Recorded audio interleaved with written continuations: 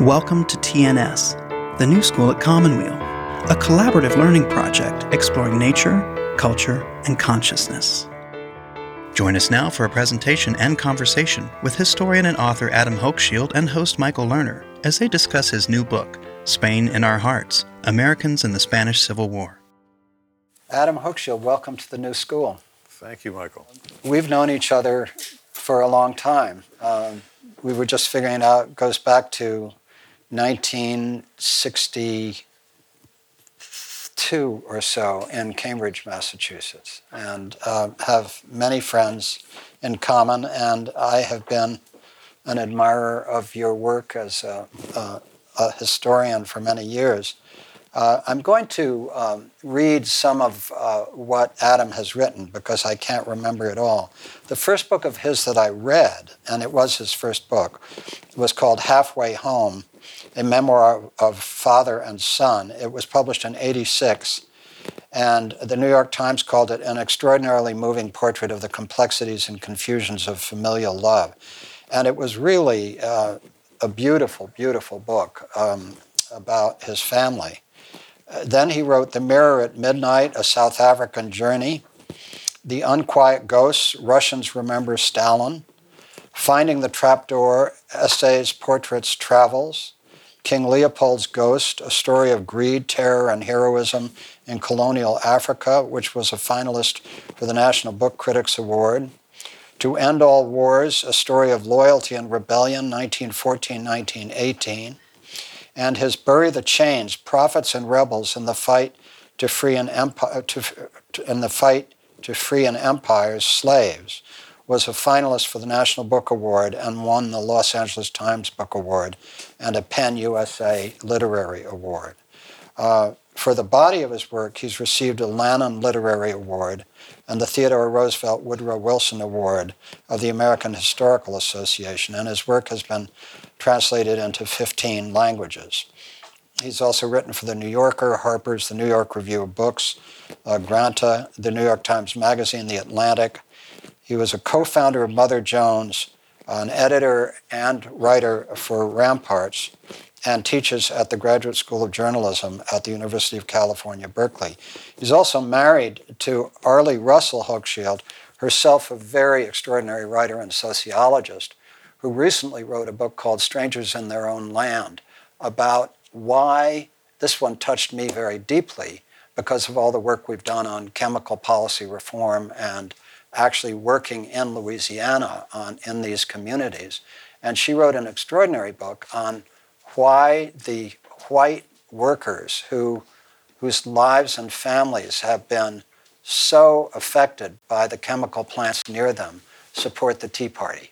And so that's an extraordinary piece of work that also came out in the same year as Spain in Our Hearts. And so Adam and Arlie both had these remarkable books, and I read both in the same year. So it just gives you a sense of the gifts of Adam and Arlie and their remarkable family.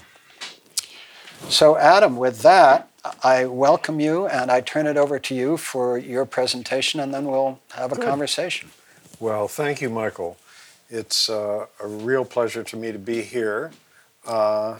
We've known each other for years, but I have not before seen you in your natural habitat here, a place where a lot of good stuff has gone on over the years, a lot of healing that has touched the lives of people that I know, most recently that of my daughter-in-law.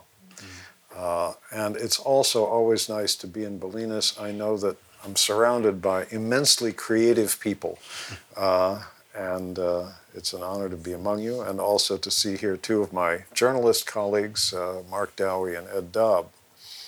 So I'm going to talk about this most recent book that I wrote. And as we go into that subject matter, I'm going to ask you to sort of mentally roll the clock back to the 1930s. And just imagine the context of that time, because that's when this Spanish Civil War took place.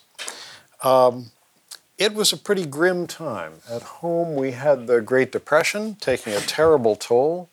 A quarter of the American working population was out of work, another quarter underemployed. And abroad, the Depression was taking a similar toll, but even more grim because these hardships were fueling some very nasty movements. In Germany, Hitler was very rapidly rising towards power, finally took power in 1933. In Italy, Benito Mussolini had already been in power since the early 1920s. And furthermore, and this is something we often forget, regimes of the extreme right, usually quite anti-Semitic, often semi-fascist, were in power or on their way to power throughout most of Eastern Europe. So fascism was definitely on the rise throughout the continent. As the French writer André Malraux said, fascism has spread its great black wings over Europe.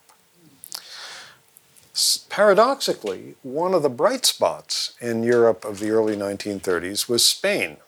In 1931, centuries of monarchy that had recently been mixed with a period of military dictatorship came to an end.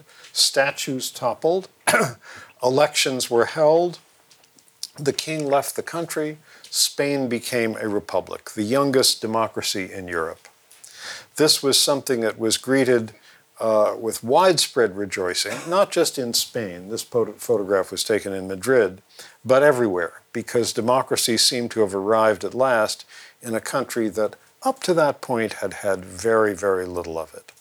One of the big losers in this change of regime in Spain was the Catholic Church, which had previously controlled all education in Spain. Now, Spain remained a very divided country, a country of huge disparities of wealth, with a very small elite at the top and a large mass of miserably poor peasantry at the bottom. Millions of people living in dirt-floored huts with little or no land. More than a quarter of the population was illiterate, by far the highest rate in Western Europe. In early 1936, progressives around the world felt a further surge of optimism about Spain because elections held in February that year in the Spanish Republic brought to victory a coalition of left and liberal parties. They wanted more social and economic justice, and much could be done. Then, however, in July 1936, a large group of right-wing army officers rose up against the elected government of the Spanish Republic. The Spanish Civil War had begun. It was a real shock. This was the biggest armed conflict in Europe since the end of World War I, almost 20 years earlier. These right-wing officers called themselves nationalists. They were determined to overthrow the government of the Republic, and the Spanish nationalists very quickly came under the leadership of a tough-talking young general named Francisco Franco. What did they want? They wanted an end to democracy. They wanted a Spain based on those large estates in the countryside, which meant rolling back land reform. They wanted military dictatorship. And Franco had an appeal to people that I think had many things in common with other demagogues at the time and that we've become familiar with since then. We can trace it in his propaganda posters. First of all, there was the appeal of the strongman. Place your trust in me. Don't worry about the details. I'll fix things. It'll be terrific. Then there was the idea that all of Spain's problems were caused by certain groups that had to be gotten rid of. In the case of Spain in 1936, these groups were Bolsheviks, anarchists, separatists, Catalonia and the Basque Country, strongly separatist, and oddly, Freemasons, because the Masons in Spain had traditionally been very anti-clerical. Another part of the appeal was an appeal to the glories of the past. In other words, make Spain great again. Many of the emblems and symbols he used had to do with evoking the days of the old Spanish Empire, which he frequently did. It was always a little foggy about how the Spanish colonies in the Americas were going to be restored, but that appeal to the glorious days of the past was very much part of his appeal to people. And the Spanish nationalists adopted that right-wing fascist salute from Germany and Italy, but the symbol of the movement very much harked back to the past. The arrows date from the Inquisition, for shooting down heretics, and the double yoke symbolizes absolute obedience to the joined kingdoms of Aragon and Castile. So that was the nationalist emblem, the double yoke and the arrows. And in later days of the war, when the Nationalist Air Force had superiority of the skies over the Republicans, their fighter planes would trace skywriting of that symbol in the sky. Now, the revolt by the Spanish nationalists was heavily supported by the Catholic hierarchy. And you can find many pictures like this of priests and bishops giving that salute along with Franco's generals. The Catholic hierarchy was by far the most reactionary in Europe, in Spain, and he was going to give education back to the Catholic Church. Somebody else who supported Franco wholeheartedly was Adolf Hitler. There was widespread horror throughout Europe that Hitler now had a new ally. He sent help to Franco immediately: arms, advisors, ammunition, tanks, planes, pilots. And for Hitler, supporting Franco was not only a chance to bring a sympathetic dictator to power in another country and have a new ally, it was also the war that was going on was a chance to test out some of Germany's new weapons for the much larger war that Hitler was already planning. For example, the Messerschmitt 109 fighter plane, mainstay of the Luftwaffe in World War II, was flown in combat extensively for the first time in Spain. Same thing with the Stuka dive bomber, and with many, many other weapons as well: tanks, artillery, much more. Mussolini not only sent Franco and the nationalists planes and tanks, but 80,000 ground troops as well. In the first week or two of the war, the Spanish nationalists under Franco seized roughly a third of the country. The area is colored gray on the map there. But they rapidly gained ground, and by several months later, they had almost half the country under their control, and as you can see from the map, they were right at the gates of Madrid, the capital city.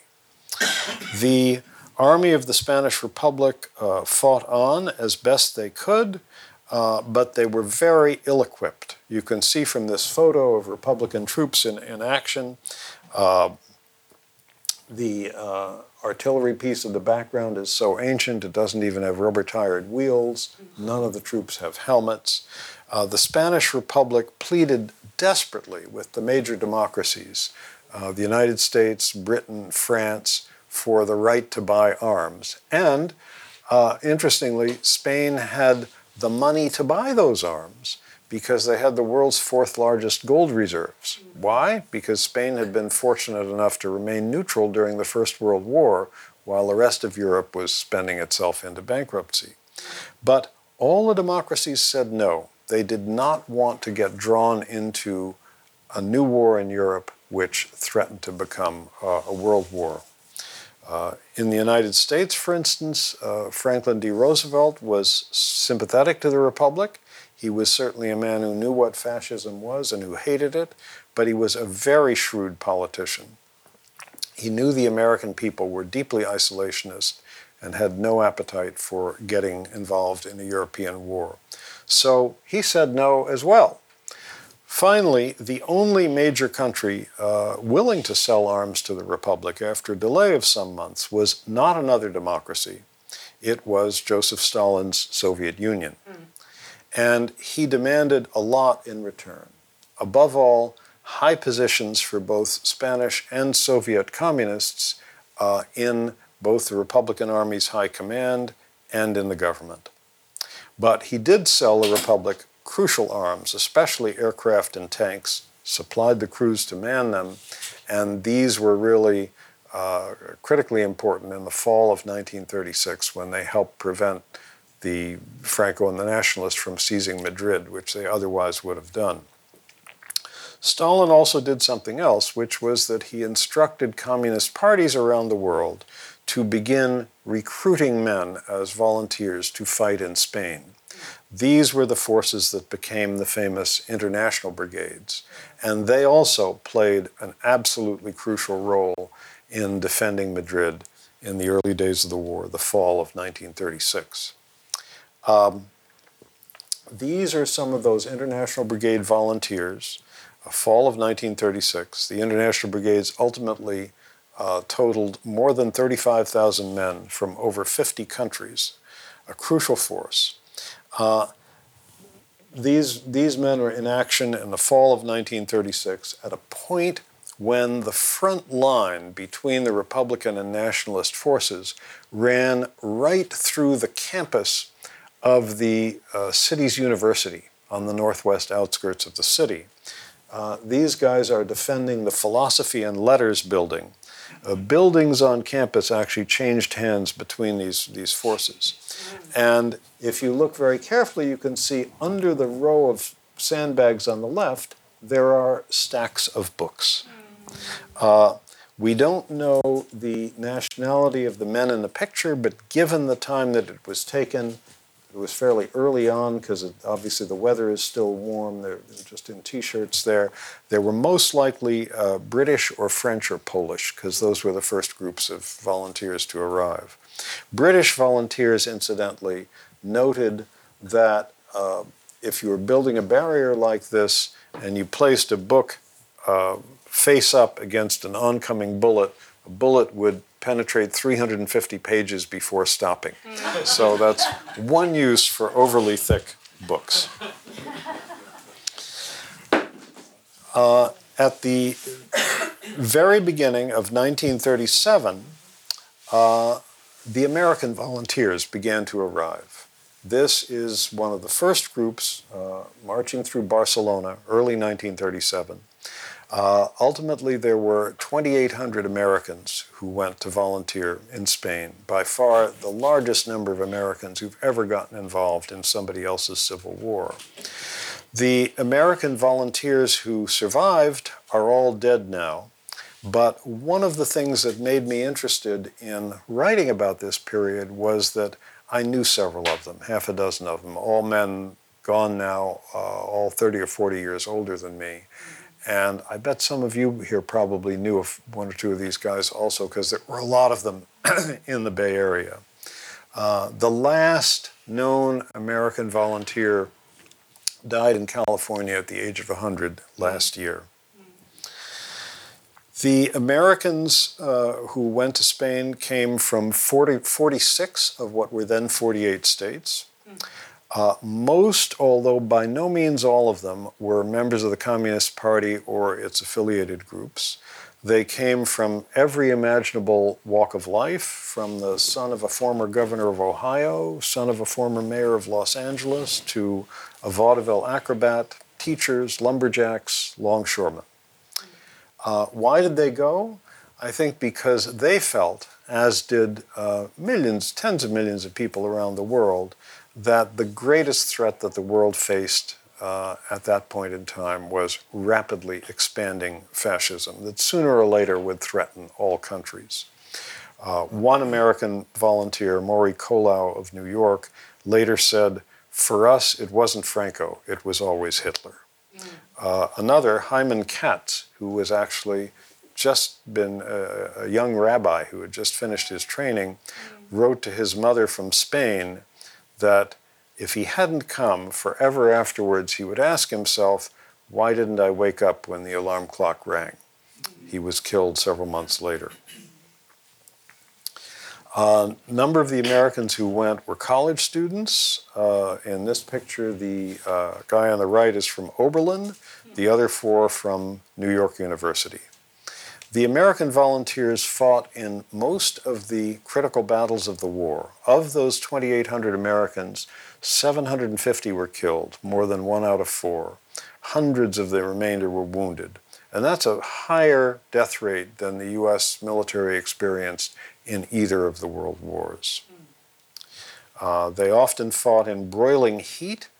This photo was taken just before the Battle of the Ebro in the summer of 1938, where at one point the temperature was measured at 98 degrees in the shade, 134 in the sun. Americans also fought in another battle at Teruel, where the temperature was at one point measured at 18 degrees below zero. Now, when I write about history, I like to try to bring a period of time alive by focusing in on a small number of people who lived through it. And several of the people in this book are American volunteers. And here are 2 of them. Bob and Marion Merriman. This photograph was taken on their wedding day, which was the day that they both graduated from college in 1932 at the University of Nevada at Reno. Bob Merriman was an athlete there. He'd played end on the football team. A couple months after that, they moved to Berkeley, where he became a student and eventually head teaching fellow as a graduate student in the Department of Economics. One of his fellow graduate students was a young Canadian named John Kenneth Galbraith. And I felt an odd sense of personal connection with this couple because in going through their letters, I discovered that they lived only, when they were in Berkeley, only a few blocks from where I live today. And every time I walk from my house to the Graduate School of Journalism where I teach a class, I walk past the building where they lived. When he was an undergrad at the University of Nevada at Reno, Bob Merriman, who worked his way through college, as did his wife, Marion, discovered he could earn an extra $8.50 a month, which was a lot of money in the Depression years, by taking ROTC. So he did. And that meant that when he got to Spain, he was one of the very few Americans among the volunteers who had had any kind of military training. And he was almost immediately made an officer and made commander of the American battalion. He was wounded in action, then recovered from his wounds, and later became one of the highest-ranking Americans in Spain, eventually chief of staff of the 15th International Brigade, which was the unit that included all American, British, and Canadian volunteers, and a few from other countries as well. Widely known for his charisma and bravery. His wife, Marion, went to Spain also, became a corporal in the Spanish Army, and was the only American woman working in uniform in the International Brigade headquarters. There were other Americans in Spain besides the soldiers, a lot of medical volunteers, doctors and nurses.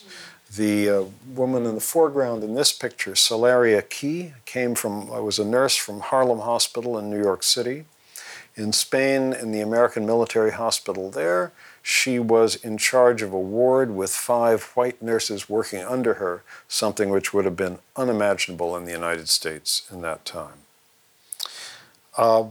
One of the medical volunteers I ended up following in my book was a guy named James Nugas, who was a fairly widely published poet at the time that he went to Spain. He kept a diary while he was there. By the way, do historians a favor and keep diaries. They're wonderful material for us to work from. Nugas was wounded, but he survived the war. He was an ambulance driver. Survived the war, died quite young, only a decade after the war was over. And people knew he'd been keeping a diary, but everyone assumed it had been lost. It was discovered, no one is completely sure how it got there, on sale in a Vermont used bookstore in the year 2010, 7 years ago. And it was edited and published by two Bay Area scholars, Peter Carroll and Peter Glazer. I think it's perhaps the finest piece of writing by an American volunteer in Spain. Another medical volunteer I follow is a nurse, Toby Jensky, who came to Spain from Beth Israel Hospital in New York. At one point in the American military hospital there, she fell in love with a wounded soldier. And it's always fascinating when you can reconstruct a love affair from several different angles. In this case, we have letters from her. Do historians another favor, by the way, and keep your letters, especially love letters. We have a memoir by the soldier, and we also have an account by somebody who knew them both in Spain, who also worked at the hospital, who says that things didn't happen at all the way he described in his memoir. Another group of Americans in Spain I was particularly interested in were the correspondents who covered the war. Here are some of them observing and photographing a bombardment. The war was a huge news story.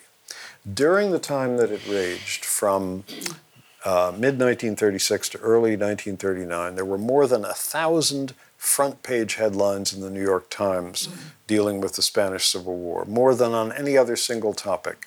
The rise of Hitler, the re-election of President Roosevelt, the toll of the Great Depression. And there were nearly 1,000 foreign correspondents in Spain at one time or another, coming from all over the world. One volunteer wrote home, "Everybody but Shakespeare is here." Every country sent reporters. Here's one group, and of course, in the middle of it, as he always managed to be in the middle of any group he was in, is the best known of the correspondents, Ernest Hemingway.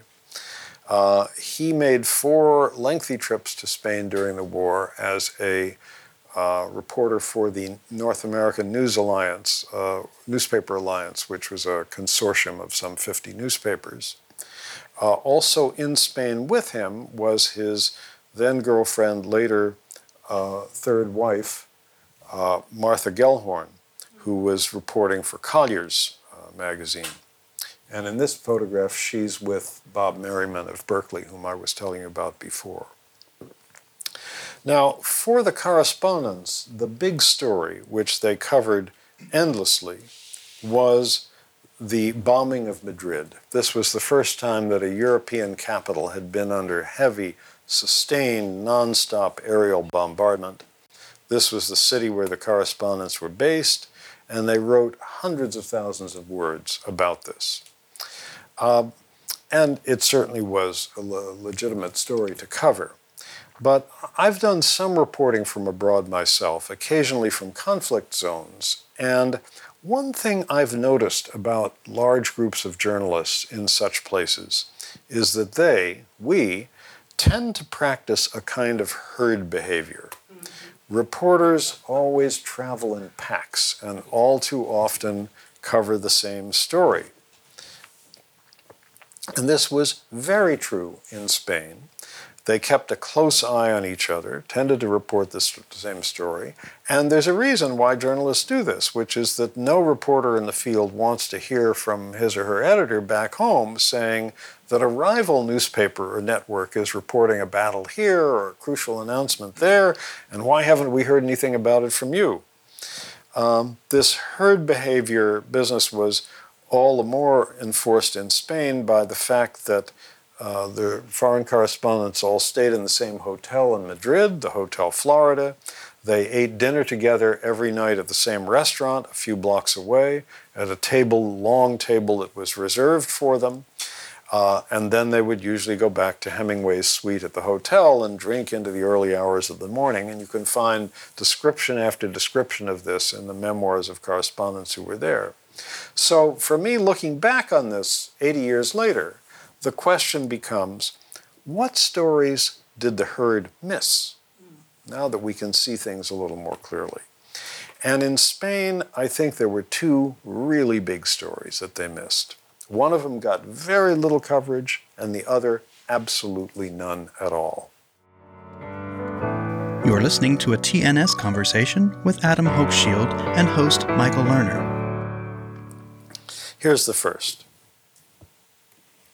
In most of northeastern Spain, Barcelona, surrounding Catalonia, the nearby region of Aragon, Franco's military coup was defeated initially not by loyal soldiers, but by hastily organized, badly armed militias that had been set up by left-wing political parties or trade unions. Many of these militia forces included women. And when these militia groups in the Northeast defeated the nationalist grab for power in those areas, they found themselves in control of much of the Spanish Republic. These workers were a mixture of socialists, communists, and above all anarchists, a tradition that was very strong in Spain, even though by this point it had largely died out everywhere else in the world. For a period of about 6 or 8 months, they carried out the most far-reaching social revolution Western Europe has ever seen. Workers took over factories, and sometimes they converted them to making munitions that were desperately needed at the front, like this homemade armored car made by these auto workers in Barcelona. In Barcelona, incidentally, they took over the Ford and General Motors plants there. Railway workers took over the train system in the Northeast. That's the initials of the Anarchist Trade Union Federation on the side of that locomotive. These landless peasants took over the large estates where they had once worked as laborers. In Barcelona, here is what the restaurant of the Ritz Hotel, the city's largest and fanciest, looked like just before the war. It got taken over by its cooks, waiters, and busboys, who turned it into People's Cafeteria #1 for the poor. The foreign correspondents in Spain almost totally ignored writing about this social revolution. They were too busy trying to keep up with each other and reporting the bombing of Madrid. So, in trying to tell the story in writing about it, I decided to take the reader through that social revolution, through the lives of 2 young Americans who experienced it. Here is the photo page from their joint passport. Lois and Charles Orr.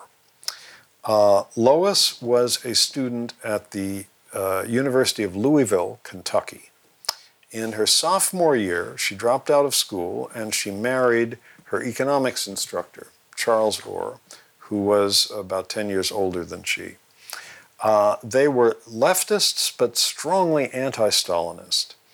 And they went to Europe on their honeymoon, a very political honeymoon. They wanted to see what Nazism looked like up close. They planned to travel on to India to see colonialism firsthand. But while they were traveling in France and Germany, they got word of the attempted military coup in Spain and of the fact that this remarkable social revolution had broken out in the Northeast. And Lois Orr, who was the live wire of the two, insisted to her somewhat older and considerably stodgier husband that they had to go there. So they hitchhiked to the border, crossed the border 2 months after the war started, and spent the next 10 months living and working in Barcelona. Lois Orr was 19 years old. During those 10 months, she wrote the most extraordinary series of letters home, and she spent much of the rest of her life writing and rewriting an unpublished memoir of living in that revolutionary period. They met other young idealists from all over Europe who had come to Barcelona because they also wanted to take part in these events. These were independent-minded leftists who were excited that here there seemed to be a revolution that was genuinely coming from the bottom up, not one that had been imposed from the top down as in Russia. One of the young people in their circle, for example, was a 23-year-old German political refugee named Willy Brandt. Another became still more famous. He's in this photo here of the militia unit he joined in Barcelona. And he is, of course, George Orwell, far in the back.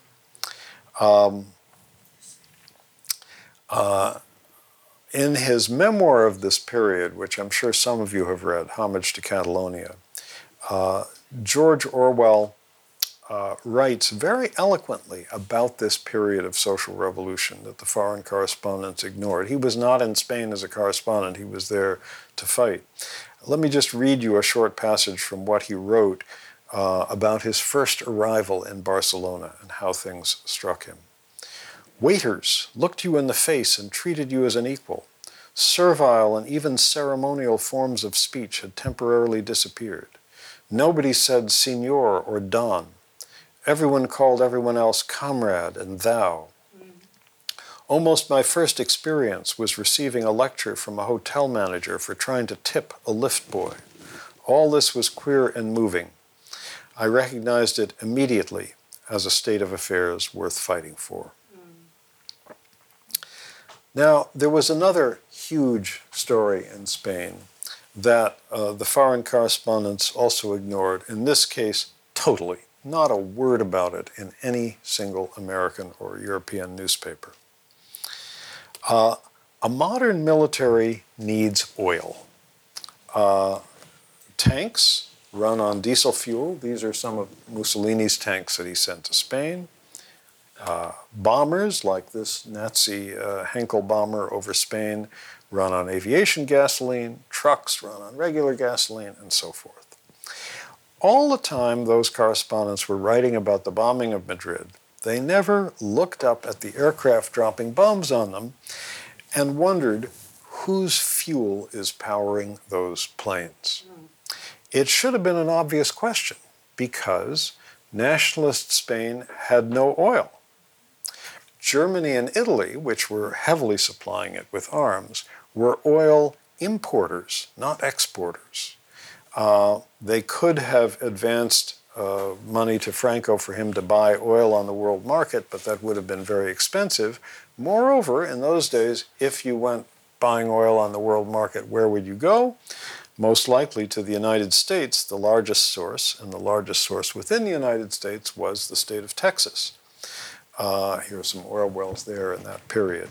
But the United States was not selling arms to either side in Spain, and U.S. neutrality law was very strict. It said even if you sold something that wasn't a weapon that was going to a country at war, such as oil, it could not travel on American ships, and nationalist Spain had no oil tankers. Furthermore, it couldn't be sold on credit, and nationalist Spain had very little cash because the Republicans had gotten the gold supply. However, this was not a problem for General Franco because he had a great admirer who was the CEO of a major American oil company. The man's name was Torkild Rieber, and he was the CEO of Texaco. He was a guy who liked strongmen, liked dictators. Whether Hitler, Mussolini, Franco, later in his life he had some dealings with the Shah of Iran. And oil companies then, like today, tend to make their own foreign policy. And Rieber happily sold the nationalists the vast majority of their oil during the war. He sold it on credit, which was a violation of U.S. law, and he sold it to them at a big discount, a sort of dictator's discount, something which he never told Texaco shareholders about. It doesn't appear in the company's annual reports. And as far as we can tell from the minutes of their meetings, he never even told his own board of directors about it. Now, I mentioned that nationalist Spain had no oil tankers. Not a problem. Texaco had one of the world's largest fleets of ocean-going tankers. And in another violation of U.S. law, Rieber shipped Texaco oil to nationalist Spain on Texaco tankers. What would happen is that these ships would load up at the Texaco pipeline terminal in Port Arthur, Texas. And when U.S. customs agents got on board to check their paperwork, they'd be shown documents showing that the ship was bound for Rotterdam, Amsterdam, Antwerp, some port in Northern Europe. Once at sea, the captains would open sealed orders redirecting them to ports in nationalist-held Spain. So those bombers over Madrid were fueled by Texas oil. And that's not all. Reber was such an enthusiast for Franco that he went to nationalist Spain twice during the war. The second time, he got a VIP tour of the front. He's second from the right in this photo. The man at the far left, appropriately wearing a black hat, is another Texaco executive, William Brewster, who was head of Texaco's Western European operations. And Reber and Brewster put Texaco at Franco's service in another way. Texaco had offices, oil tanks, installations, agents in ports all over the world. And Reber and Brewster asked them to send immediately by telegram to Texaco headquarters in Paris any information they picked up about oil shipments heading for the Spanish Republic, heading for the other side. Because in the oil business, as in other businesses, you tend to know what your competitors are up to, and it's quite hard to disguise an oil tanker taking on cargo somewhere. This intelligence they passed on immediately, Texaco passed on to the Spanish nationalists, where information about oil tankers heading for the Spanish Republic was highly useful to nationalist bomber pilots and submarine captains looking for targets. 29 tankers carrying oil to the Republic during the war were sunk, damaged, or captured. And here's the story of one which met its end thanks to information supplied by Texaco. This is a letter that William Brewster wrote to the head of the nationalist oil monopoly, July 2nd, 1937, about a tanker bound for the Spanish Republic that was temporarily stopped in a French port near Bordeaux. And the letter gives important information. It has the name of the ship, says it's fully loaded with a cargo of gasoline. Actually, it was aviation gasoline. And then in the second paragraph, he says, her name and port of registry have been painted out. Her hull and funnel are now painted black. Recently took on a large store of food, which seems to indicate an early departure. One more crucial piece of information was added in a separate document from Texaco's man at the docks in Bordeaux, who observed that most of the tanker's crew came ashore every evening, to hang out in the bars and dance halls of the port. Using that information, the knowledge the tanker was there and that most of the crew came ashore every evening, one evening, a couple of days after these letters were received, the same information was sent by telegram. The nationalists sent a raiding party which boarded the ship, the SS Campo Amor, seized it, and sailed it to a port held by nationalist Spain.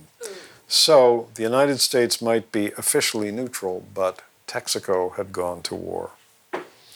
Well, with help like that from Texaco, and still more important, continuing flow of arms from Hitler and Mussolini, the nationalists advanced relentlessly. By late 1937, they held most of Spain, again, the gray area on the map. And as you can see, there's one finger of nationalist-held territory on the right that sort of comes close to dividing the Republic in two. And everybody knew that when the next big offensive came, that's where it would be.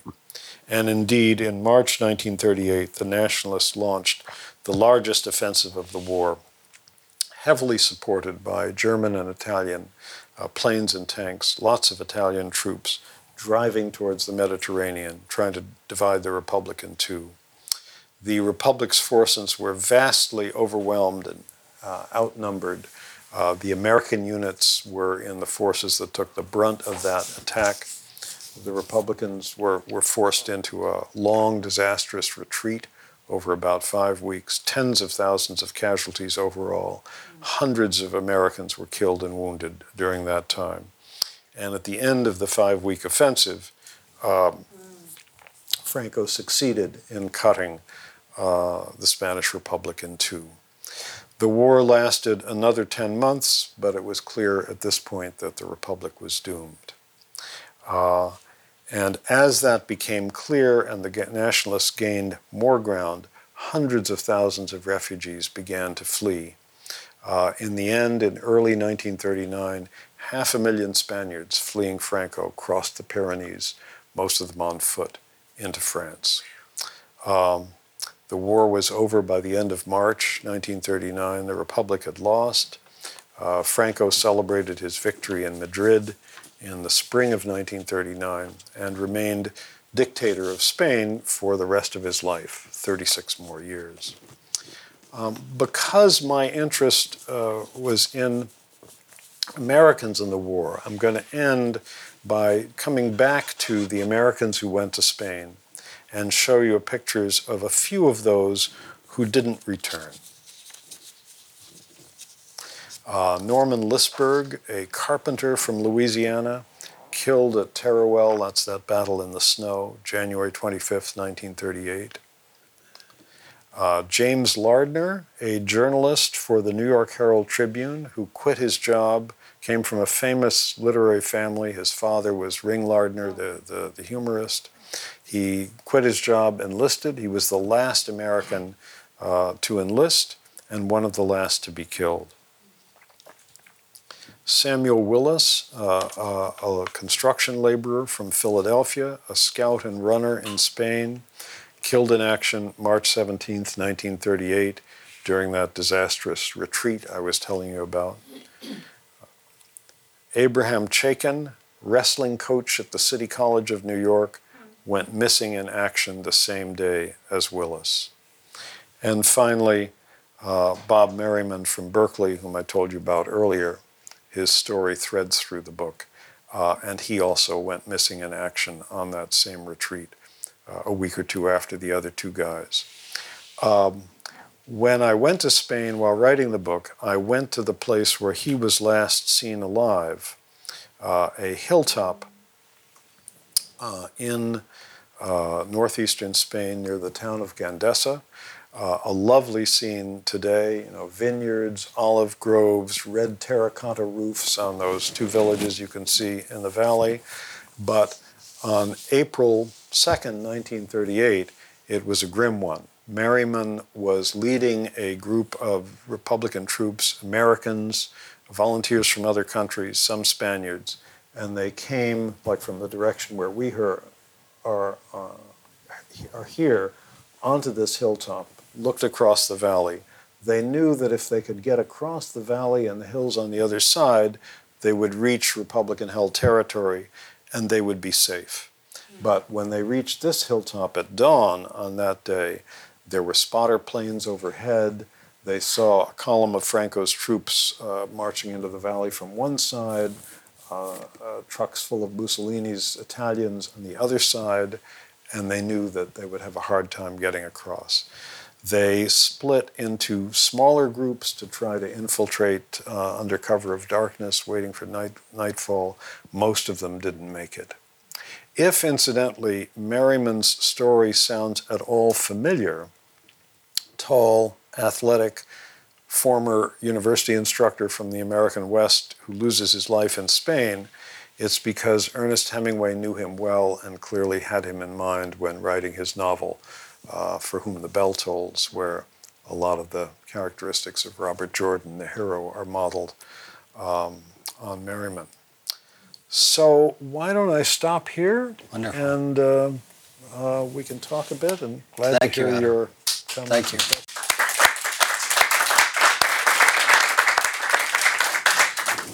I want to read a quote on the cover of Spain in Our Hearts, Americans in the Spanish Civil War by Adam Hochschild. It's from the New Republic. With all due respect to Orwell, Spain in Our Hearts should supplant Homage to Catalonia as the best introduction to the conflict written in English, a humane and moving book. And I believe that's actually true. It's an extraordinary I book. think I would give it to Orwell. I mean, I'm not glad for the quote, but Orwell's is a wonderful book. You can say that, and I'm grateful for your humility. But for me as a reader, this is a very extraordinary piece of work. There are many directions we could take here, but let's start with the most obvious one. We are living right now in a period of time where right-wing strongmen are taking power in Europe and the United States. Yeah. And as a historian, as you watch what's taking place now, what are the significant analogies and what are the differences between what you wrote about in Spain in Our Hearts and what we're experiencing now? Well, one difference is that there isn't a sort of obvious place to go and fight as there was in Spain. I wish there was, but it's the battles really have to take place within many different countries, including our own. I do think some of the forces that have produced this the rise of right-wing demagogues, both in the United States and Europe, have some analogies to the 1930s. We certainly know that in the 30s, the Great Depression, the vast scale of unemployment, put many people into misery and made them ripe for people promising magical solutions. Trust me, I'll solve the problem, or if we can just, get rid of the Jews or get rid of somebody, that'll solve the problem. I think today the causes of economic distress are different, harder to see, but there's still a lot of distress out there. You mentioned Arlie's book, Strangers in Their Own Land, and she zeroed in on the kind of people who ended up voting for Trump, spent 5 years studying communities in southwest Louisiana. And just from going there with her a couple of times, meeting some of those folks myself, you realize that there are a lot of people hurting in this country. And you look at the statistics for the lower 40 or 50% of the American population in income, their relative income, real wages corrected for inflation, has gone down since the 1970s. You have huge numbers of people knowing that their children are not going to be economically as well off as they are. And I think that's one of the things that sort of sets people up for demagoguery. The similar causes of distress exist, I think, in many countries in Europe, although they vary from country to country.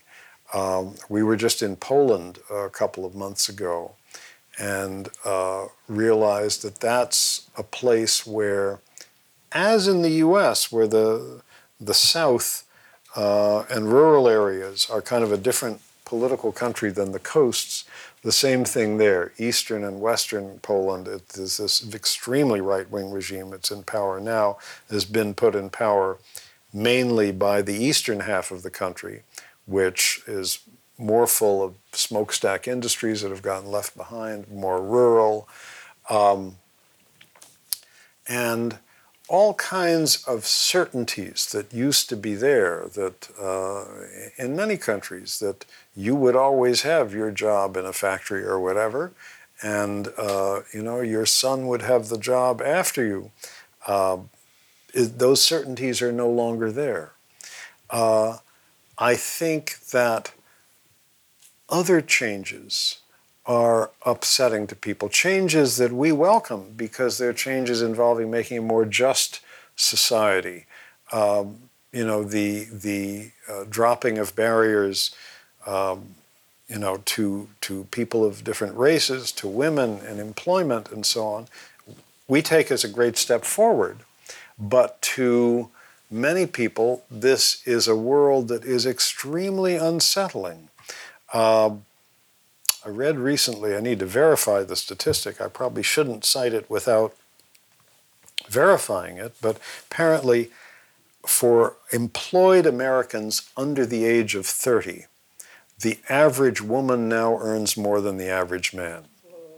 Well, if that's verifiable, I think it's something to be celebrated, but it's something that's felt to be hugely unsettling by men who kind of assumed a position of inherited superiority for generations.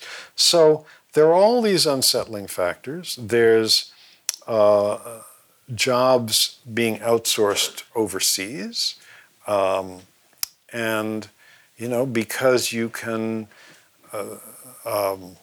and everything can be outsourced these days. You know how it is. You pick up a telephone helpline to someone, you're talking to somebody in Manila or Mumbai or whatever. Some local newspapers around the country are trying to outsource coverage of local events by, having a journalist in India watch local city council meetings by Skype and write their stories from there. People in every occupation know that they're at risk of being outsourced. Robots are on the horizon, already taking many jobs, going to take more. So there's a tremendous degree of economic unsettledness that varies by nature and intensity within this country and between this country and many other countries. But I think that sets up, makes such a fertile field for demagogues. Vote for me and I will solve the problem. We will get rid of those Muslims. We will get rid of those refugees. We'll get rid of whoever it is that's allegedly the source of the problem. And everything will be just right. Again, as it used to be. Now, of course, if you look at how it used to be, it often wasn't the paradise that it gets painted as. But the wonderful Polish writer Ryszard Kapuscinski, who I'm sure some of you know, has a phrase in talking about demagogues of this sort where he says, they always promise to restore the great yesterday. So... One thing that strikes me as I read this and look at the images, the wonderful photographs you have and showed today, is how different our collective psyche is today. There's a way in which the young people who went to Spain seem hopelessly naive to my ear. And I wondered if you could talk about your experience of immersion in the collective and individual psyches of the young people from the United States who went to war and our collective psyche today, because I can't imagine us responding with this level of naivete. There's several dimensions of naivete. One is just the sort of naivete of the cause. So, for example, you talked about how communists, socialists, and anarchists collectively controlled it. Well, how many of us today believe that a coalition of communists, socialists, and anarchists would understand how to govern Spain, right? No matter how much we may be opposed to fascism, the efforts of socialists and communists to run economies has not turned out well. Obviously there are the social democracies of Scandinavia that have worked, and to some degree European democracy is more social democracy than the United States. But so not only on the economic front, but also just there's this sense of how beautifully naive these people were. And I wonder if you've reflected on their psyche and ours and what the nature of that transformation has been. Well, I think they were naive about some things, but not about others. They were certainly naive in thinking that they could go off and win this war in short order. But that naivete is common to almost anybody who enlists in almost any war. I mean, you remember the picture of George Bush on the aircraft carrier, mission accomplished, you know, and all those Americans who went into Iraq thought it would be over in a month or two and the job would be done. Similarly, the people who marched off to fight in the First World War, where Kaiser Wilhelm of Germany told his troops, "You'll be home before the leaves fall from the trees." So there's always a naivete in going off to join a war, because you always think it's going to be over much sooner than it actually is, and you always think it's the other person who's going to get killed and not me. So there's some naivete there. Certainly, those of the Americans who were communists or communist sympathizers were naive in that they did not know what a horror show the Soviet Union was then turning into.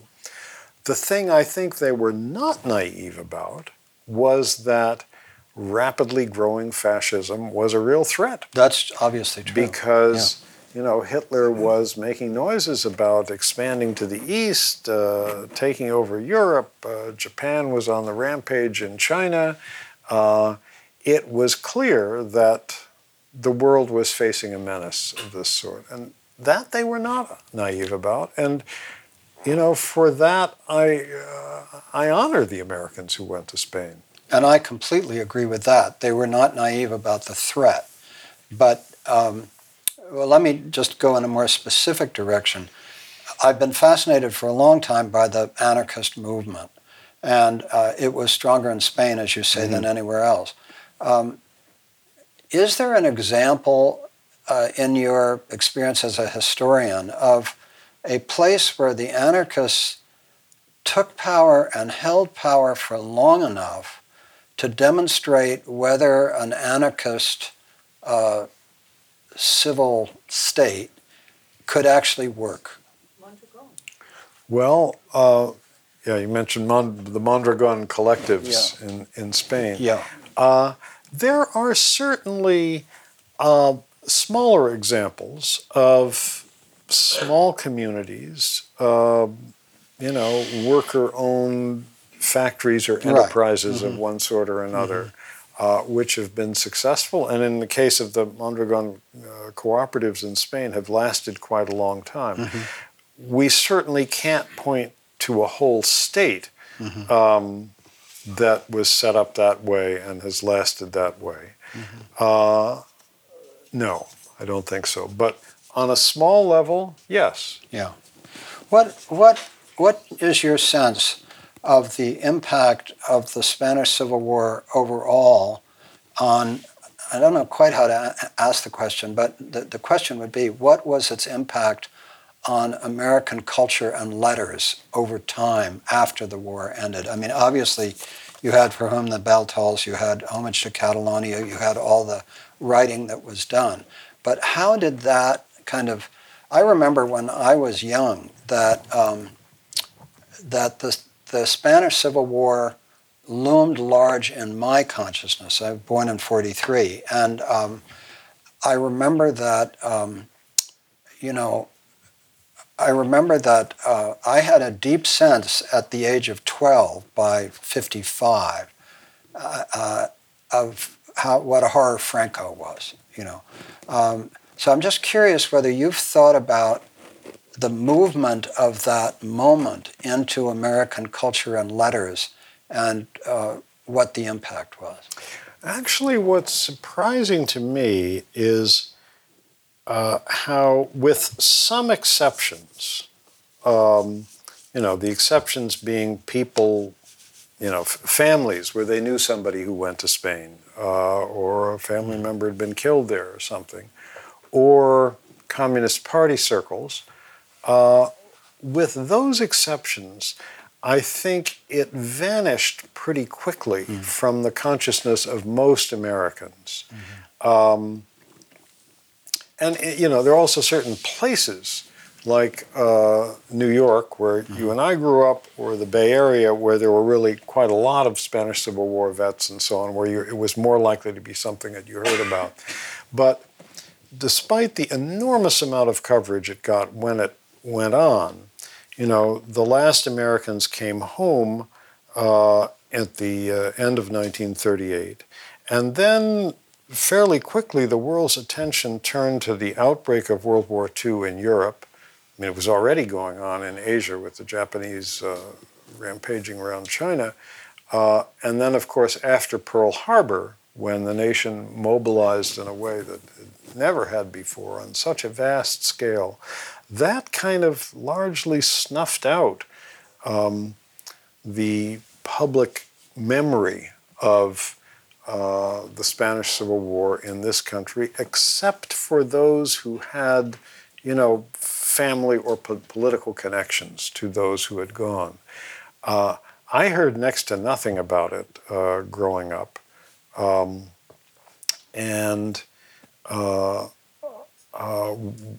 We didn't know anybody who had been in it.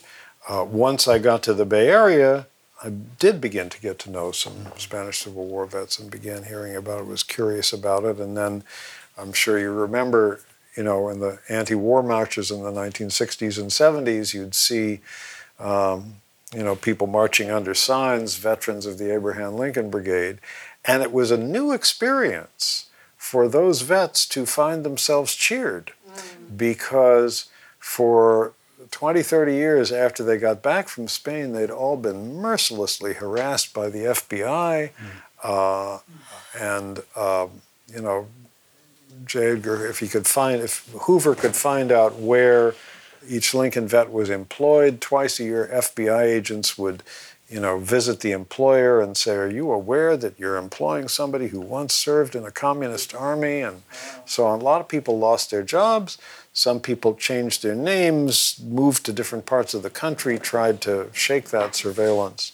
So I think that sort of crushed the memory for a lot of people. But you point out that Homage to Catalonia came out in 1938. It sold 800 copies till 1950. But then in the Cold War, it sold millions. So there was that dimension that continued, right?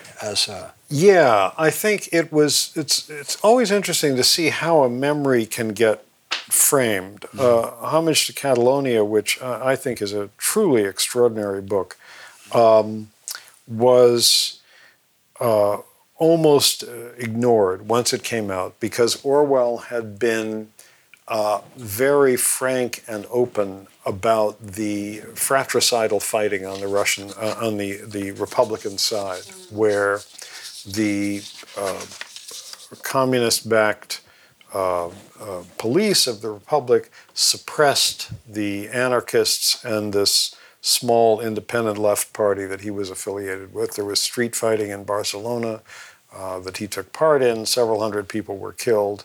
And he wrote about this. And nobody wanted to hear about it then. The people who were backing the Republic wanted to feel that was the cause of good. It was not tarnished by anything. Then the book was finally published in the U.S. in 1950 with an introduction by Lionel Trilling, who stressed that this was sort of an anti-communist document. I mean, he does very alert to Orwell's literary qualities. An anti-communist document, and I think because of the Cold War was on, people took it in that spirit. It became very widely read as an example of communist perfidy and so forth. You're listening to a TNS conversation with Adam Hochschild and host Michael Lerner. Nobody noticed that Orwell, 5 years after he had published Homage to Catalonia, changed his mind about the war and decided that the fratricidal fighting was not the reason why the Republic lost the war, but the Republic lost the war because Hitler and Mussolini were supplying one side and the democracies were not supplying the other side. He said these things in an essay he wrote then. He left detailed instructions before his death in 1950 that Homage to Catalonia should be revised accordingly, where the chapters about the street fighting should be made appendices, and it would de-emphasize that angle of it. The book was not published in the form in which he wanted it until 35 years after his death in England, and it was not published in that form in the United States until 2 years ago, where I'm happy to report it has an introduction by me, because I pointed this out to the publisher and said, we really should do what Orwell wanted, and would you let me write the introduction? Oh, wonderful. So he did. I want to shift away, you gave me permission, from Spain in Our Hearts to ask you a couple of autobiographical questions that go back to the first book that I read of yours, Halfway Home, your early autobiographical piece about you and your father. Could you just tell us a little bit about your story, about how you grew up, what your family was like, and then what you think in that story brought you to co-found Mother Jones, to be an editor and writer for Ramparts, to be an extraordinary progressive historian who has documented so many of the injustices of the past and the present. Tell us a little about how you, at our current age, in our mid-70s, now see. Well, you may be mid-70s, but Right. I'm not sure how I you am see yet. how you see your story from here. Well, I had a very lucky upbringing in many ways, and I think the parts that are relevant here was I grew up in a family where my father was Jewish, my mother was WASP. My father was an executive of a mining company that had interests in mines in various parts of the world. At the time that I was growing up, the principal ones were in what today is Zambia. It was then the British colony of Northern Rhodesia. He made the terrible mistake of taking me with him once on a business trip to Africa. And I began to realize that our comfortable way of life and my being able to, go to college and do all sorts of other good things was based on the labor of African miners who were working far under the earth for very low pay and in very hard conditions, and that those profits were flowing back to this country. And it was kind of my introduction to how the world worked. But it was a paradoxical setting, because my father, even though he was a corporate executive, was an extremely liberal man. And on the issue that divided so many people in our generation from our parents, the Vietnam War, we were on the same side. Mm-hmm. He thought the war was terrible and said so vocally that he ended up on Richard Nixon's enemies list. You may remember Nixon's famous enemies list. And he told a reporter who interviewed him at one point he was proud to be on Nixon's enemies list. So I grew up with a kind of paradox in that way. But I think my life was perhaps above all affected by coming of age in the early 1960s.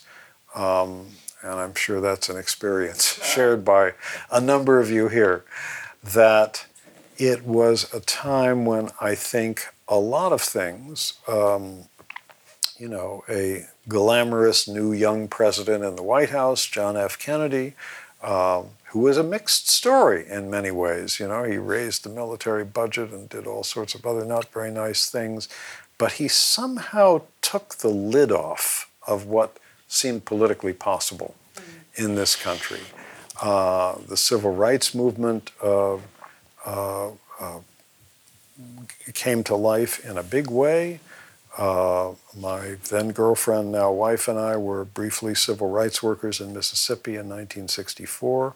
And of course, all of us who were male at that point were faced with the draft and the question of, are you going to serve in this war? Or are you going to resist in some form? Are you going to, risk your life for this insane adventure in Vietnam? So I ended up getting very involved in the anti-war movement. And so I think those times, coming of age in those times, had a huge effect on me. If I'd come of age in the 1950s, who knows? I might have become a corporate lawyer. Mm-hmm. I don't know. So I give a lot more credit to the times than to almost anything else, I think. If you look back now, as a historian, on our generation and both its efforts to right injustices and open up a new way in the world, and also its failures to achieve many of the things you want, how can you begin to imagine historians will assess what we tried to do, what we achieved, what we failed? What do you imagine, because it won't be written for some time, our legacy will turn out to be? Well, I still feel very fondly towards the 1960s and those of us who began getting active then. I do think that a lot of good things came out of that time. The Civil Rights Act, the Voting Rights Act, the women's movement was reawakened at the end of the 1960s, and we are still feeling the reverberations of that today. And I prefer to focus on those positive things, which I think are enormously positive. The environmental movement really was reborn end of the 60s, beginning of the 70s too. It still feels to me an exciting time where a lot of movements came to life that are still deeply needed today. We've had tremendous setbacks in many fields and, have not been able to stop some insane wars in the way that I think the movement at home, in conjunction with the Vietnamese, did stop the Vietnam War. Obviously, Trump is a colossal setback. But sometimes the setbacks allow you to see more clearly what has to be done and what kind of alliances need to be forged. And I do sense a certain optimism about that in the air right now. Before we open it up to questions, one final question for now from me is whether you're willing to tell us what you're working on now. I will, but in a very abbreviated. I don't want to give away too much. Right. I'm working on a book about some early American radicals in the period 1900 to 1920. Another very hopeful time. I don't know. I'm often attracted to moments when people felt that the world was about to change. Mm-hmm. Now, of course, the world in that area, it did change, but not in the way that they hoped. They thought the revolution was going to come, and instead we got the First World War and all the horrible stuff that came out of that. But those moments of great optimism still attract me. Thank you. Mark Dowie, let me start with you. What's on your mind as you listen to your friend Adam today? Well, Adam and I have taken very similar paths since we worked together for years. Adam was one of my first editors and by far the best editor I ever had as a magazine writer. But I'm curious to know, Adam, we've both become historians, as many journalists do, and focused on investigative history, as you and I both have. And I've started hearing, I don't know whether you have, I've started hearing from academic historians who I know and went to college with and went on into academic careers in history about their attitude towards what we're doing. They seem to belittle the credentials and experience and professionalism of journalists as historians. They acknowledge that we have provide a lot of the raw material for history, but that we should not become historians because we're not trained as historians, even though I wish historians had learned the investigative skills that you and I have developed that would make history a lot more accurate if they did. But so I just wonder whether you're hearing that at all from Dr. So-and-so, professor of history, about what you're doing. I occasionally do, although, and where I really hear it is occasionally a book of mine will get reviewed in a scholarly journal. And of course, these scholarly journals are where that's your chance to really belittle somebody, you know. But I had a funny experience once in this regard. About 20 years ago, I published a book which some of you may know, King Leopold's Ghost, a history of the King Leopold of Belgium and the conquest of the Congo. And somebody alerted me to the fact that on the kind of bulletin board website that historians used, it's called HNet, there was a thread of discussion about the book started.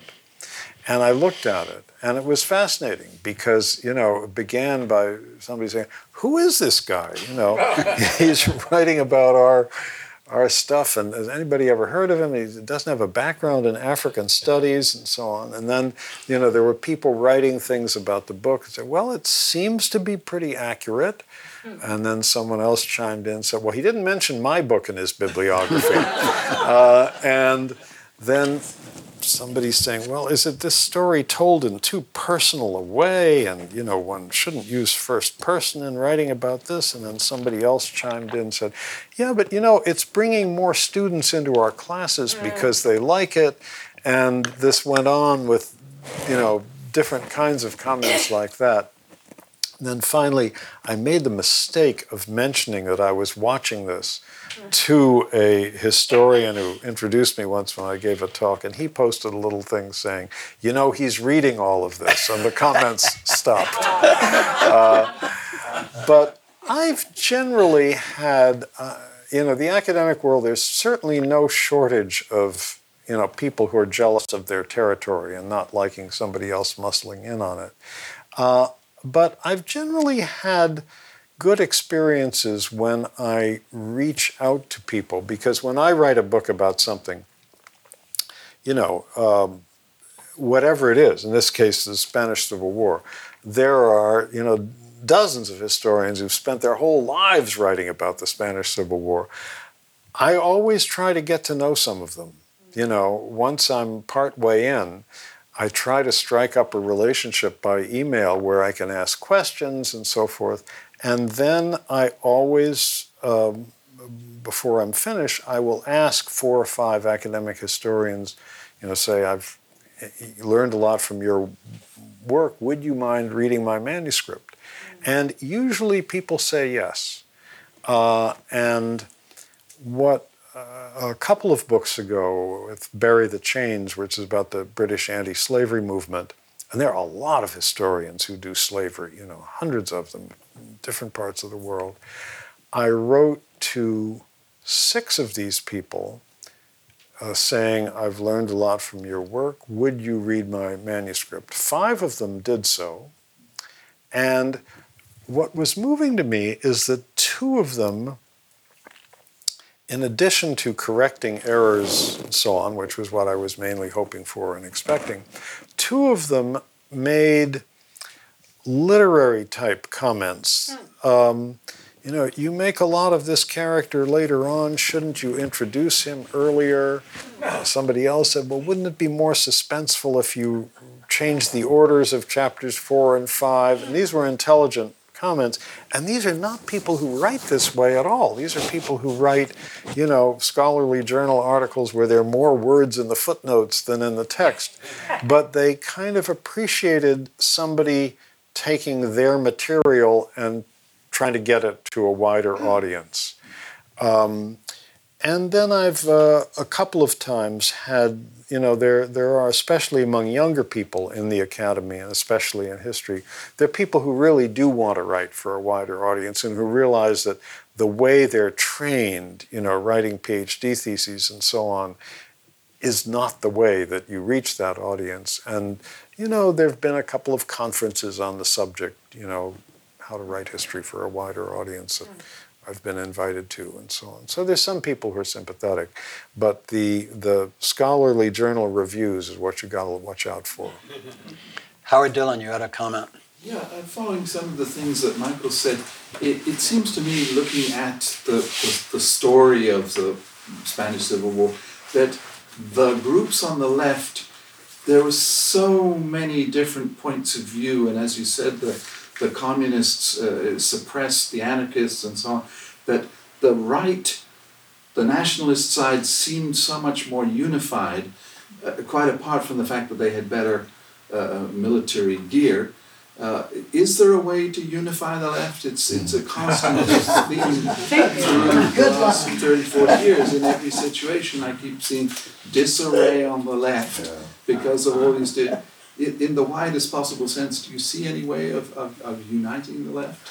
Well, I think around the world, then and now, it's always easier to unite the right because the ideas are simpler. Yes. And you got people you can hate. We can all agree that, we hate the Jews or the blacks or the Freemasons in Spain or whatever.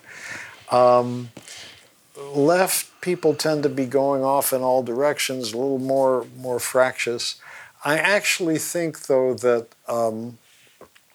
there are examples of successful coalitions. I think, in a way, the left-wing coalition in Spain was partly successful. I think what really won the war for the nationalists was that they had this immense stream of help from Hitler and Mussolini. The latest arms, the Messerschmitt fighter planes, the 80,000 ground troops from Mussolini. They had all of that and all the ammunition and artillery and so forth they wanted. The Republic had none of this.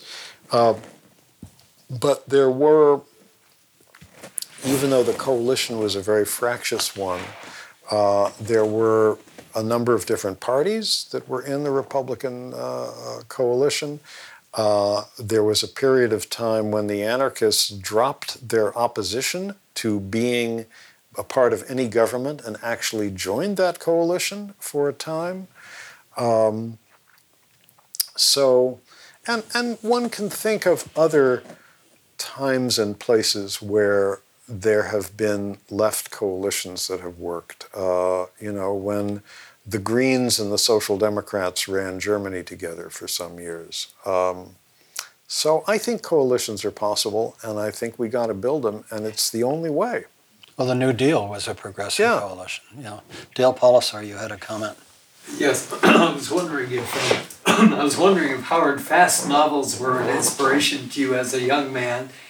And also I wanted to ask how you keep up your hope and courage writing about the things you do. I mean, Leopold's Ghost, the First World War, Spain, such a load of stupidity and misery. Of course, it must be the heroism that buoys you up, but... Yeah, but what about my anti-slavery people? They did get rid of slavery. That's true. And I think, actually, I'm ashamed to say I have not read Howard Fast, but, in any of these struggles, you find people, even in the midst of monstrous evil, as with King Leopold and colonialism in Africa, there were good people who were trying to do their best to expose what was going on, and I find their story inspirational. And no matter how bad the tyranny, it's the stories of people who were fighting against it that interest me. And often, the battle is not won until a generation or several generations later, but the sense of continuity across the generations among people fighting those battles is one of the things that keeps me going. Eric Karpeles. I'm sure that you've come across reference to Simone Weil in this, because she was a character whose involvement in the war was of interest.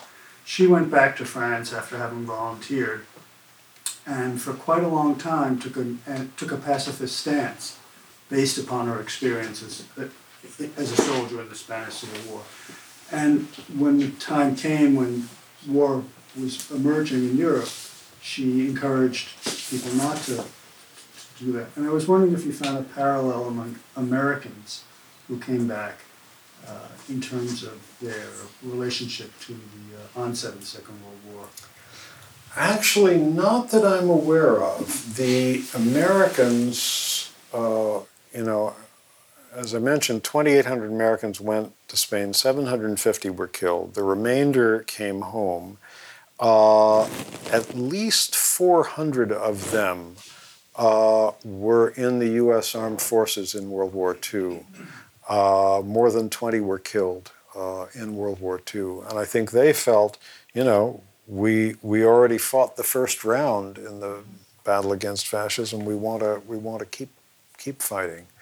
I admire people who are pacifists in the world wars. It was a difficult stance to take, especially in the Second World War. But I'm not aware of any Spanish Civil War vets who were among them in this country. You had a comment. Actually, it's related to what Eric said. The volunteers that you knew and met, how did they assess their efforts looking back, years, decades later?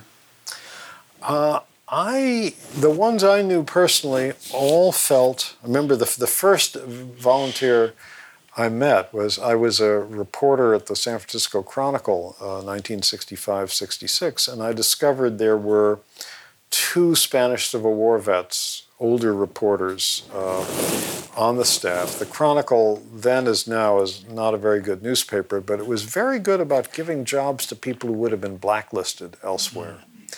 And in talking to one of them, George Draper, I was asking him, how do you think back on the war? And the first words out of his mouth were, I wish we'd won. The other reporter, who I think lived in Marin until his death a few years ago, Jim Benet, who was the paper's education correspondent, was a little more reserved. But I think almost all of them, if there were any American Spanish Civil War vets who wished that they had not gone to Spain or fought, I have not met them or heard about them. There were certainly some of them who became bitterly disillusioned with communism. No doubt about that. As with, many people who were part of the communist movement at that point. But, a number of those who went were not part of the movement to begin with. And a lot of those who were disillusioned with communism later, and even bitterly so, still felt they had fought for something useful in Spain. Christina Flanagan. Such a wonderful presentation. Thank you.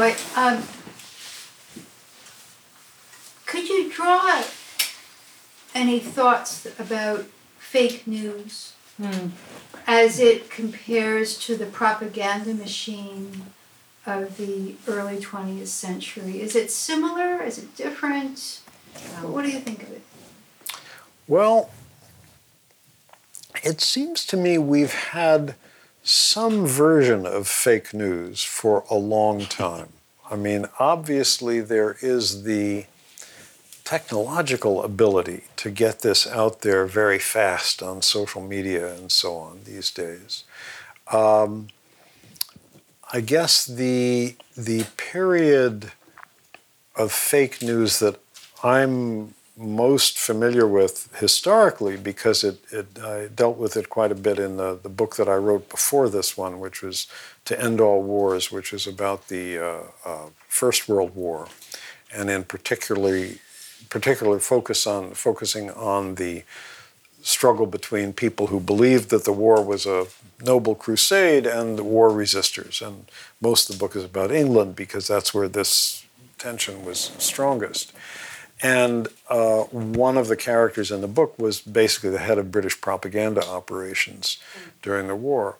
And then, as tends to happen in many, many wars since then, the propaganda was enormous. The reporters who were allowed to go to the battlefront were tightly monitored. There was always a minder, military officer, with each one. Their dispatches were censored. And when there were these horrible battles, like the most famous one, I think, is the Battle of the Somme, where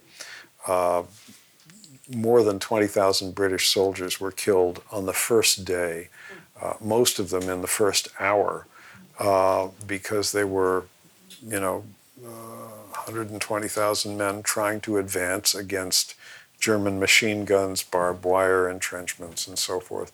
The battle ground on for 4 or 5 months, ended up maybe taking about 5 miles of ground, and it continually, every day, every step of the way, all along, it was portrayed as, a great victory. And you can, if you have control of a propaganda apparatus, you can portray anything as a victory. I think one of the reasons why Hitler was so easily able to hoodwink the German people into feeling that they had been betrayed and stabbed in the back in the First World War. Part of Hitler's rhetoric was that we were about to win the war in 1918, and then Jews, communists, pacifists stabbed the noble German soldier in the back and made this terrible deal at Versailles. Well, one of the reasons why he had such an easy time doing that was that right up to the very end in the First World War, right up to the moment they stopped fighting, November 11th, 1918, there was this enormous German propaganda barrage that portrayed the German army as being on the verge of victory. And of course, if you've got a son or a husband at the front and, you want to believe that they're on the verge of victory, and then boom, suddenly it's announced that, in effect, we've surrendered and there are Allied occupation troops coming in and so on. The strength of that fake news was partly set things up for Hitler. And I think there's equivalent fake news all the time that governments do around wars, most spectacularly. That sign on Bush's aircraft carrier, mission accomplished. That's fake news. The extreme censorship of stories that took place in the First World War and in the Second. There's tight control over what correspondents can report. Vietnam was a little bit different because it wasn't a war with a closely defined front line. There was a city, Saigon, where the reporters could be independent and kind of be out of government control. They didn't have to send their dispatches back to the United States, through military communications networks. And I think Americans had a much more accurate picture of what was going on as a result of that. And you've been reading Spain in Our Hearts with the library book and had a question. Indeed. Yeah. Although the question comes out of what you've been saying, I was so struck by you talking talking about Reber's love of dictators. The list did not include Stalin, so he was clear on that. He wasn't going to go there. All the other strong guys, but... Yeah, right. Although, who knows, if Stalin had wanted to buy some oil, I'm sure he would have happily sold it to him. Had his own, which was also impressive about the Oars. They were leftist, but they were anti-Stalinist, which it took a lot of people a long time to figure out. So how does that happen? How do people have that kind of clarity when there were so many heartbroken old communists? Yeah. Well, this is something that's long been fascinating to me, attitudes of Americans and other foreigners towards the Soviet Union.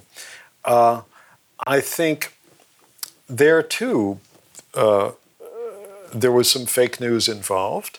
the Soviets were not only extremely skillful propagandists, but they were very, very good at controlling what foreign correspondents in Moscow were allowed to report. And the famous, notorious example, of course, is Walter Duranty, the New York Times correspondent in Moscow, who basically poo-pooed the purge trials, poo-pooed the idea that there had been a famine in the early 1930s, and, yes, food is a little bit short, and so on, but nothing like this. And that kind of set the tone for the Western press's coverage of the Soviet Union.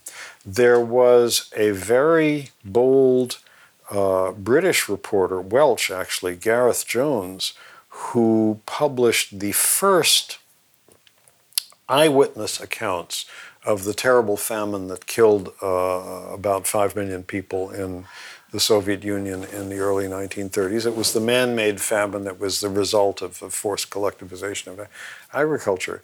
He published these articles in England, and the Soviets twisted the arms of all the foreign correspondents in Moscow, some of whom had been quietly giving information to Jones, twisted their arms to get them to deny that, to denounce him and deny that he had deny the things that he said. So they were masters of propaganda. And it was a time in the West then, the Depression years, when people were desperate to believe, with the vast suffering in the United States, people out of work, riding the rails, looking for jobs, Hooverville, shanty towns everywhere. They were desperate to believe that there's got to be somewhere in the world where they figured out how to do something better than this. And in Russia, whatever their other faults, there was no unemployment. They were hiring American and European skilled workers, technicians, engineers. Lots of people went there to live. And so it was pretty easy. If you wanted to believe in a paradise, it was pretty easy to believe that it was in the Soviet Union. Just as a final question, the line attributed to Martin Luther King, but I believe it goes far earlier than that the arc of history is long, but it bends toward justice. When I think about at least the last 500 years of Western history, the movement from monarchy to democracy, from serfdom and slavery to freedom, the women's movement, the human rights movement, civil rights movement, gay rights movement, and now the Me Too movement, which I think is an incredibly important movement. And I look at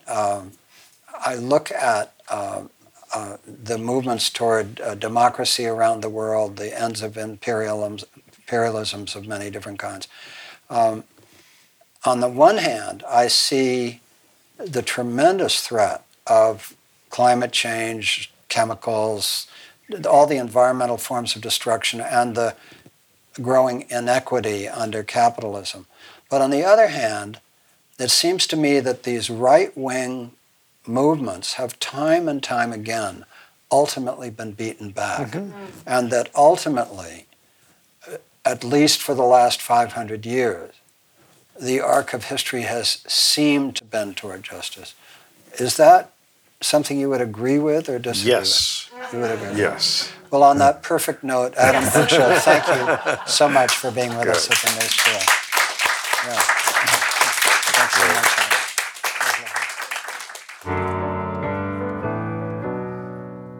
You've been listening to a TNS conversation with Adam Hochschild and host Michael Lerner. Thank you for listening to TNS, the New School at Commonweal. The New School at Commonweal is directed by Michael Lerner. Our program coordinator is Kara Epstein. Our audio producer is Ken Adams. And our theme music is by Suzanne Ciani. Visit us online at tns.commonweal.org. That's tns.commonweal.org. Commonweal is spelled COMMONWEAL. You can also find us on SoundCloud, iTunes, Facebook, YouTube, and Vimeo. Thanks for listening.